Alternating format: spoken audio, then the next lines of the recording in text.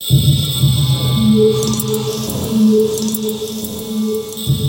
the remnants of our evolutionary journey to the hidden secrets encoded in our DNA, Vestigial tales offer a fascinating glimpse into the complex tapestry of genetic mutations. Welcome to episode 8 of the Mutation Station, where we will wag the tail, or perhaps even tailgate, lols, on these mysterious appendages. I remember writing on my work Slack channel once how I would like a tail, but I envisioned like a fluffy squirrel-like tail that was pretty and I could wrap around me for warmth and use as a pillow. But my manager replied, and the reason he's my manager, he's a very smart man, was that a more utilitarian tail would be better, one that would grab things you could swing from. And then I was torn. Do I be irresistibly cute or be the world's first office Tarzan? A Tarz office, if you like. What tail would you prefer? You can reply in the episode. I'll put a little poll on. Vestigial tales are a captivating example of genetic remnants. They have withstood the test of time. They provide a glimpse into our evolutionary history and the fascinating interplay of genes that shape the diversity of life. These tales serve as a powerful reminder of our shared ancestry with other tailed creatures. They highlight the intricate dance between natural selection and adaptation that has shaped the development of species over millennia. Humans born with a tail-like structure can also be known as a caudal appendage. The tail, in this case, is not a functioning tail in the way many animals have, meaning it doesn't have muscles or bones that can be controlled voluntarily, but instead it's typically a protrusion of the coccyx, the tailbone, that is often associated with a skin-covered extension at the base of the spine. So no grabbing a glass with it, wagging a tail, or pickpocketing. Most vestigial tails contain no vertebrae, but rather are composed of soft tissue, fat, connective tissue, muscle, blood vessels, and nerves. They are most commonly removed soon after birth for cosmetic reasons. In rare cases, these tails can contain vertebrae and be an extension of the spine. In these instances, it's known as a true human tail. There are, of course, numerous folklore, mythological figures, and religious texts referring to humans with tail-like structures, but obviously they're not factual and typically carry more symbolic meanings. So it's sparked the imagination of countless cultures and is everything that's wonderfully weird about our world. In Christian mythology, they tend to use humans with tails as more satanic and other demons. They're depicted with tails, among other non-human characteristics. This was part of the medieval Christian symbolic representation of these entities as monstrous and inhuman. They are certainly not my thoughts. Fauns and satyrs. In Greek and Roman mythology, these creatures are half human and half goat, possessing the legs and tail of a goat and the torso and head of a human. For instance, Pan, the Greek god of the wild shepherds and flocks, was depicted as a faun. Mermaids and mermen, these mythological creatures found in folklore across many cultures, are typically depicted as having the upper body of a human and the tail of a fish instead of legs. And look, I know what I'm actually speaking about is chimeras here, but in terms of depictions of humans with tails, this is how symbolically they were depicted. There aren't really any actual mythologies about humans with tails, probably because they were hidden and not spoken about. But there's also the Monkey King, Sun Wukong, a figure featured in the classic Chinese novel Journey to the West. Sun Wukong, also known as the Monkey King, is depicted as a human with a tail but monkey-like qualities. Then there's Kitsune and Tanuki. In Japanese folklore, these are foxes and raccoon dogs, respectively. They can shapeshift into human forms and they retain their tails. But what about the cultural significances of a child born with a vestigial tail?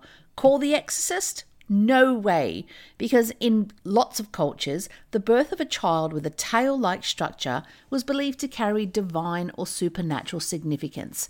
It was sometimes interpreted as a sign of a special destiny or connection to the spiritual realm. And I know with all my other episodes, and if you've listened to all of them, you know it too, that's a common theme is the divine and the supernatural. And I think it's really important to note that because back in the day before advertising and certainly before social media, these kind of mutations were revered. They were special. They were oddities. So you weren't embarrassed by them. You were proud of them. It was a gift from God. A child born with a tail was also considered a symbol of good luck or prosperity.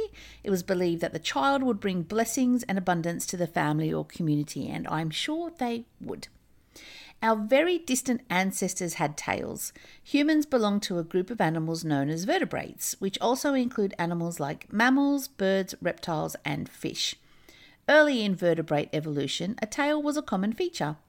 During human embryonic development, we even form a structure called the tail bud, which in many other animals develops into a fully formed functional tail. In humans, however, this structure normally recedes and is reabsorbed before birth, leaving only the tailbone or coccyx as a vestige of our tailed ancestors.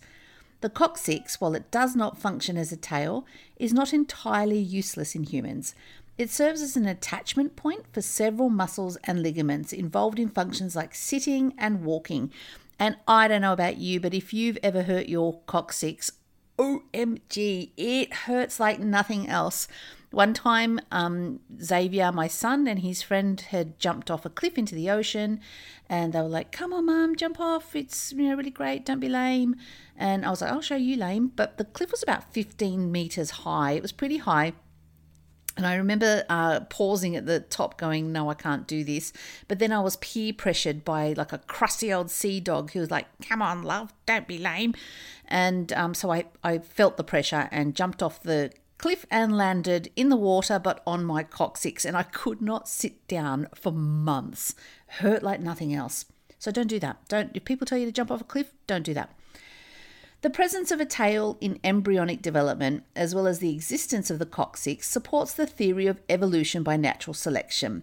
It provides evidence of our common ancestry with other tailed vertebrates and is a classic example of what Charles Darwin referred to as vestigial body parts.